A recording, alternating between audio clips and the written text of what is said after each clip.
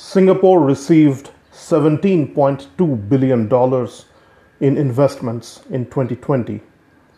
This is considerably more than 2019, and it is the highest annual number since 2008. Of course, we are talking about Singapore dollars. It is being said that in general, inflows into Southeast Asia will continue. Innovation has the fuel it needs, at least for now. But innovation can also lead to spectacular things in a good way. And we will talk about one of the shiniest in that particular corner today. Welcome to the Sandhill.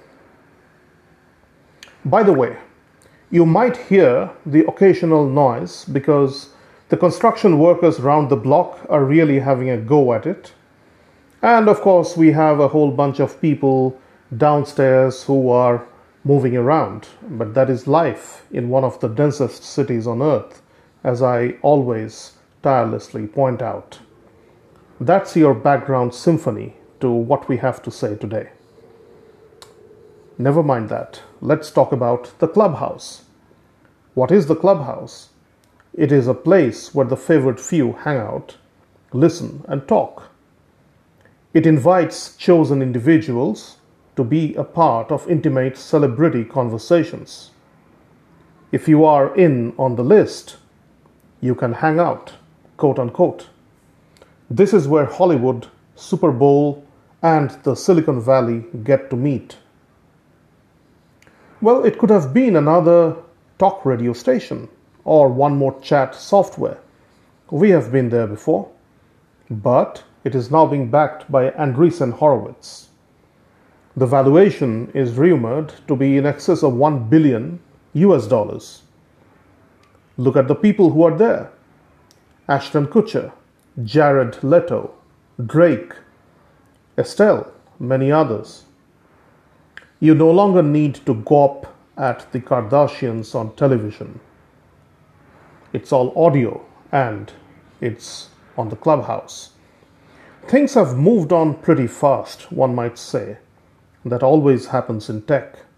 And then it impacts everybody else.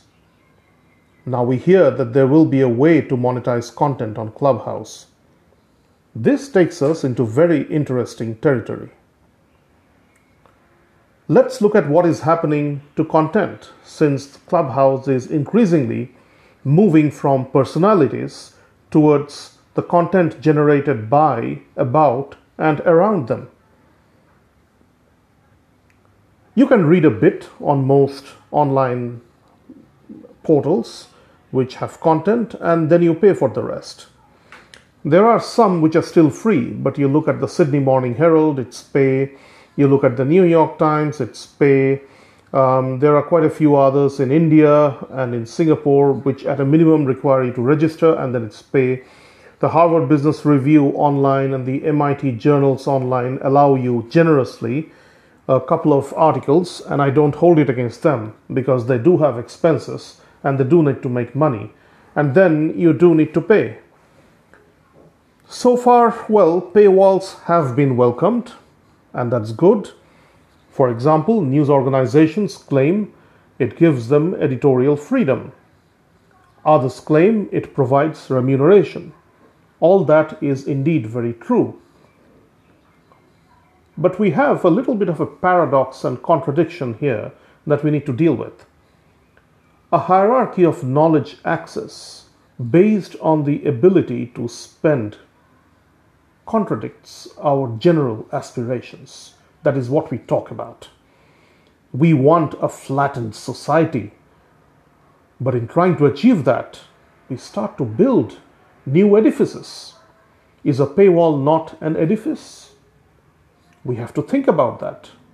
This is not necessarily a negative, not at all. I know people who run paywall-based news organizations, and they're good friends of mine. And I think it is absolutely correct that they should be paid for what they are creating and sending out there. However, I do believe that the argument around creative remuneration, editorial independence, and universal access to content has not been fully played out.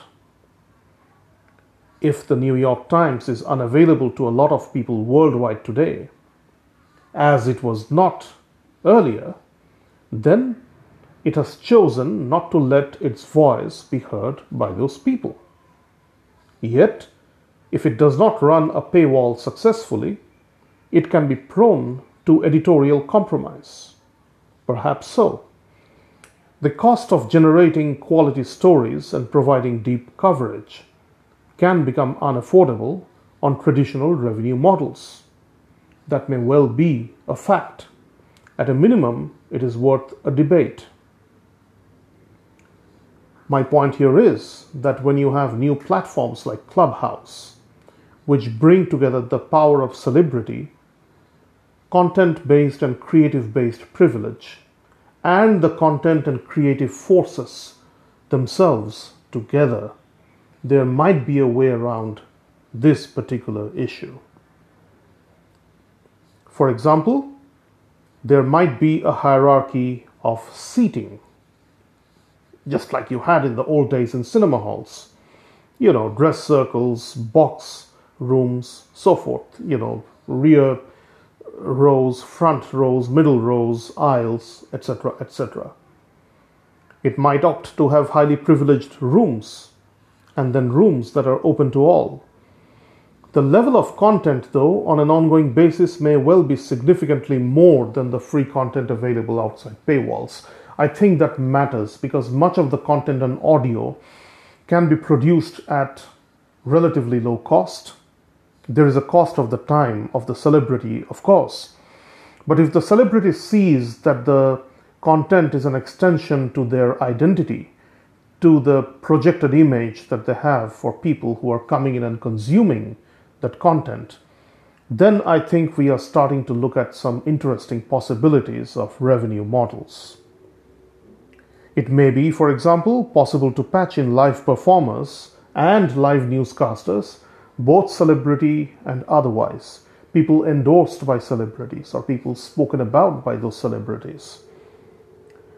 I look to a day when a niche cultural channel runs live in a Clubhouse room. And when I mean a live cultural channel, it may or may not be about the opera or classical music. It could be about stand-up comedy. It could be about slam poetry. It could be about rap music. It could be about storytelling, or it could be just about news. It could be about investment news, which increasingly a lot of us find very interesting and even necessary. Importantly, it is the voice of opinion leaders and creative achievers which I feel will make the difference. They will sort out the hierarchy issues of access over a period of time. There will always be some amount of access which will be very, very privileged. But in general, it will be in the interest of opinion leaders to make most of the access affordable and even free. They will attract the kind of advertising, sponsorship, and endorsement models which will enable that. This is not what was possible earlier. And I believe that the Clubhouse and its model, as it may evolve, will allow them and others to do that without compromising editorial independence. This could be an emerging bulwark for a dynamic society. Will it be? We don't know. These are possibilities. Let us discuss these. Bringing tech and privilege together has always been problematic. After all, tech is supposed to be the great leveler. It solves problems, quote unquote. However, as it attracts money, there is inevitably a rating, a ranking, a hierarchy. There is tech royalty today that ties in very well with Hollywood, with sports, and other personality-driven industries. Here are the achievers of society, one might say. They are people who perform and whose very presence and creative skills lead to an explosion of new material for consumption. Their personal stories are often very compelling, and some of them can be role models for the rest of us. If you are halfway to being who they are, you could join a hallowed circle via an app for now. To be fair, Clubhouse does allow you to join a waitlist, and it promises to open up to everybody eventually. It will be interesting when it does. Those who are inside today may well find it a great platform to showcase their talents and their latest work. Hopefully, that circle of people will increase dramatically. The fragmentation of media distribution and the reshaping of content will continue, perhaps with more intensity. Clubhouse will have a far bigger role to play in society than we may think. Or it might be a model for others to have a bigger play. Whatever it is, interesting times lie ahead for us. Have a great day. Bye.